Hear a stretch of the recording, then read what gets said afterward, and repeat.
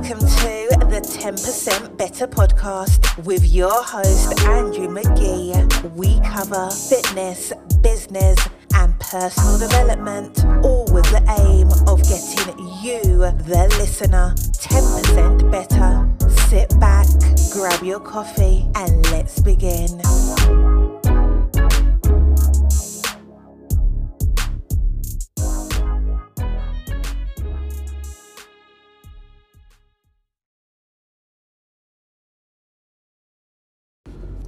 What's going on, folks, and welcome to another episode of the 10% Better podcast. My name is Andrew McGee and I will be your sole host today. As always, before we begin, I would like to give a shout out to our main sponsor, Athletic Generation. Athletic Generation is our flagship sports nutrition company, stocking, handling and dealing with everything you can imagine in the sports nutrition world. From whey proteins to creatines, amino acids, fat burning compounds and everything in between, there is something for everybody on the website. Now if you head over today to www.athleticgeneration.com and enter the promo code 10%B, you will receive 10% off your very first order, all by simply listening to this podcast. That's www.athleticgeneration.com, promo code 10%B. So, 2021. Here we are. It is January the 12th, I'm sure it is today. It's Tuesday, January the 12th, maybe the 13th, but hey-ho. Of course, we now are in 2021. For those of you who are living definitely in another country or living deep in the Congo jungle that don't know, we are currently in lockdown here in the United Kingdom. I'm pretty sure there's a few other countries that are in lockdown as well, within Europe and America and another few different places as well. And of course we still have the whole COVID coronavirus thing going about. So again, nobody really thought, well, at least I know that I didn't think that when the clock struck 12 and the year turned to 21 that we were just gonna completely change and go back to the way things were pre-March and go back to normality. But I didn't really think that we would be back in a full other lockdown. I think me, along with many other people, kind of thought that was going to be the case. But here we are. Regardless, we were given the announcement on, I want to say we were given the announcement on December the 20th or something along those lines. Pretty last minute, of course, by the UK government. Not surprising that all businesses that were deemed as non-essential were to close. Of course, again, you guys are aware of my stance on essential and non-essential. So for instance, if you've got £1 billion, basically the way it works is if you've got £1 billion turnover as a business, you're allowed to stay open. If you have less than £1 billion turnover, you must immediately close because you are far more of a threat than anyone else. So just to give you an example, go off on a rant here, driving through Motherwell just now, I see Land Rover is open, car showroom's open. I drive past Tim Hortons, see that's open, which is of course a fast food joint, obviously essential, keeps everybody fit and healthy. I drive past Tesco Express, open. Domino's Pizza, of course open, over £1 billion turnover. Drive past Ford Garage here, open. Lidl Supermarket, open. But of course, gyms, fitness centres, anything that will help you in any way, closed. Anyway, we are in this position and the war on health continues. So what that basically means is the war on health is, and just to give you guys a heads up, by the way, I am driving. As always, I like to stay productive, so if the audio is slightly off, my apologies, but pretty sure you guys will get the point anyway. The war on health continues. The war on health is keeping fast food joints open, keeping off licenses open. It is crazy to think for some reason that alcohol is classed as essential in a time where there's a worldwide pandemic going on. Very strange. It's almost as if you're being told, if you drink more alcohol, if you eat foods that will make you unhealthy, give you a bigger chance of dying, we're going to keep that open. I am planning on turning the big McDonald's M arches on its side into an E for essential. So we are in this position. The war on health continues, and it is part of my job, part of my role to fight back against that war on health. So for instance, it's part of my role to make sure that clients, members, everyone that is involved in our business is staying fit, staying healthy, staying active, staying physically and mentally active, fit and healthy, and somehow managing to still do things and still try and look after themselves during this whole madness. So as an example, one of the things just now, obviously, that you can only do is walk, run, jog, sidestep outside. The second thing, of course, is exercising at home, exercising in your house.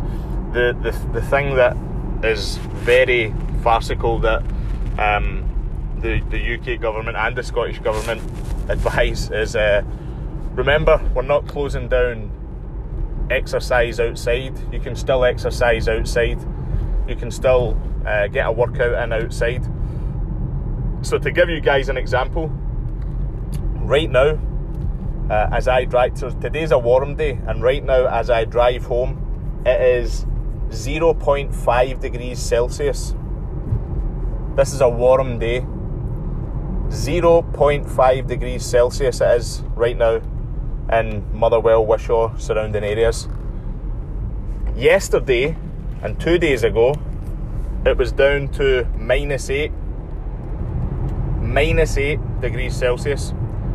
So how I would really like to understand how the Scottish government, the UK government, are trying to push the message by saying, remember, you can still get a workout in outdoors. Whereabouts outdoors can you get a workout in? I'm really trying to understand how this is possible.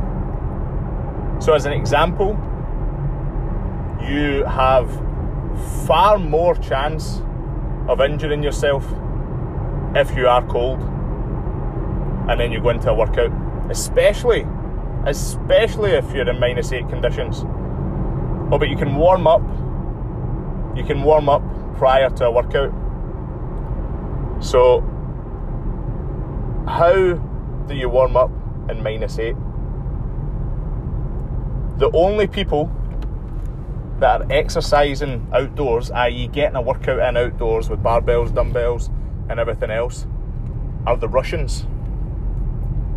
Why?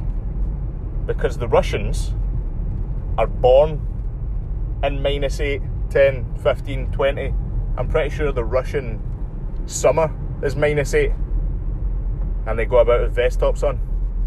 Scotland, yeah, it's a cold country, but we're not exercising in -8 conditions. So you have to look at the government as if they're toddlers at that point and say, do you know something? These guys are idiots to be saying things like this with a straight face and not saying it as a laugh and a joke. So we really have to disregard that. So then you look at, okay, I can exercise at home, I can do workouts at home. Our job is to facilitate that as well as we possibly can by adding variety, by allowing you to gain knowledge, by allowing you to execute and carry out these workouts. Now, is a home workout going to be as good as being at the gym for an hour and a half, whatever your workout is? No, definitely not. But is it better than sitting in the house, having very minimum activity, having very minimum total daily energy expenditure, placing 2 stone of body fat on your body, losing a hell of a lot of muscle tissue that you've built up over the years, and effectively becoming a beanbag? The answer, of course, is yes. It is better doing home workouts than doing that. So it's then up to you as an individual to think, do you know what? Okay, we are in this position. Me as an individual, if I was looking at it objectively, I'd go, right, okay, I'm in this position. Gyms are closed. People are finding it harder to exercise, but I still need to do something. I still need to do active. I still need to keep my fitness levels up to a certain extent, and I still need to make sure that I am training. And that is the key reason why, as a fitness professional, as someone who is in the industry, you need to be able to facilitate your clients. You need to be able to provide solutions, not problems. You need to be able to understand that there are pain points, there are issues physically and of course mentally that people have when it comes to fitness and health in general, but especially in 2021 where we are for fitness and health as well. So you need to really understand that and still be able to deliver some kind of a service. So as it stands, January, this is the time where most people, if not pretty much everybody, try and keep fit, try and keep healthy, set goals, set resolutions just like I do, and begin to work on themselves, on their body, on their minds, and get fit and healthy. This January, it definitely is a lot harder to do because the resources that you were able to access before aren't there. But if anything, it then will get to the stage where when gyms open back up, when fitness centres and classes and spin and yoga and everything opens back up, you will then understand that it is very much so a luxury to have a gym at your disposal, to have people who are qualified, experienced, have not only carried things out themselves, but have the life experience, have the knowledge to provide a service and a facility for you. It is very much so a luxury. So I hope that when we do reopen, when the UK, Scotland, the UK and the rest of the world gets back to normal, I hope that people appreciate the gym a lot more. I hope that people appreciate the outlet and the avenue of the gym a lot more, and ultimately see it as something that shouldn't be taken for granted. Because myself, I will definitely not be taking things for granted when it comes to the gym. So 2021, that is where we are. First couple of weeks in of January, that is where we are.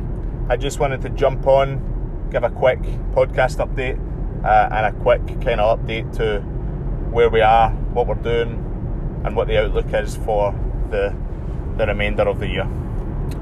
So folks, as always, I like to keep these short, sweet and actionable. If you do enjoy the podcast, please do subscribe. If you're listening on Spotify or iTunes or any of the above, please do subscribe. Let us know that you do like it. Let us know subjects, topics, people that you would like to hear and have on, and tell your friends, share the podcast, and keep on supporting this platform. So folks, as always, have a good one. Go out there, take action, become 10% better, and I will see you guys all in the next episode.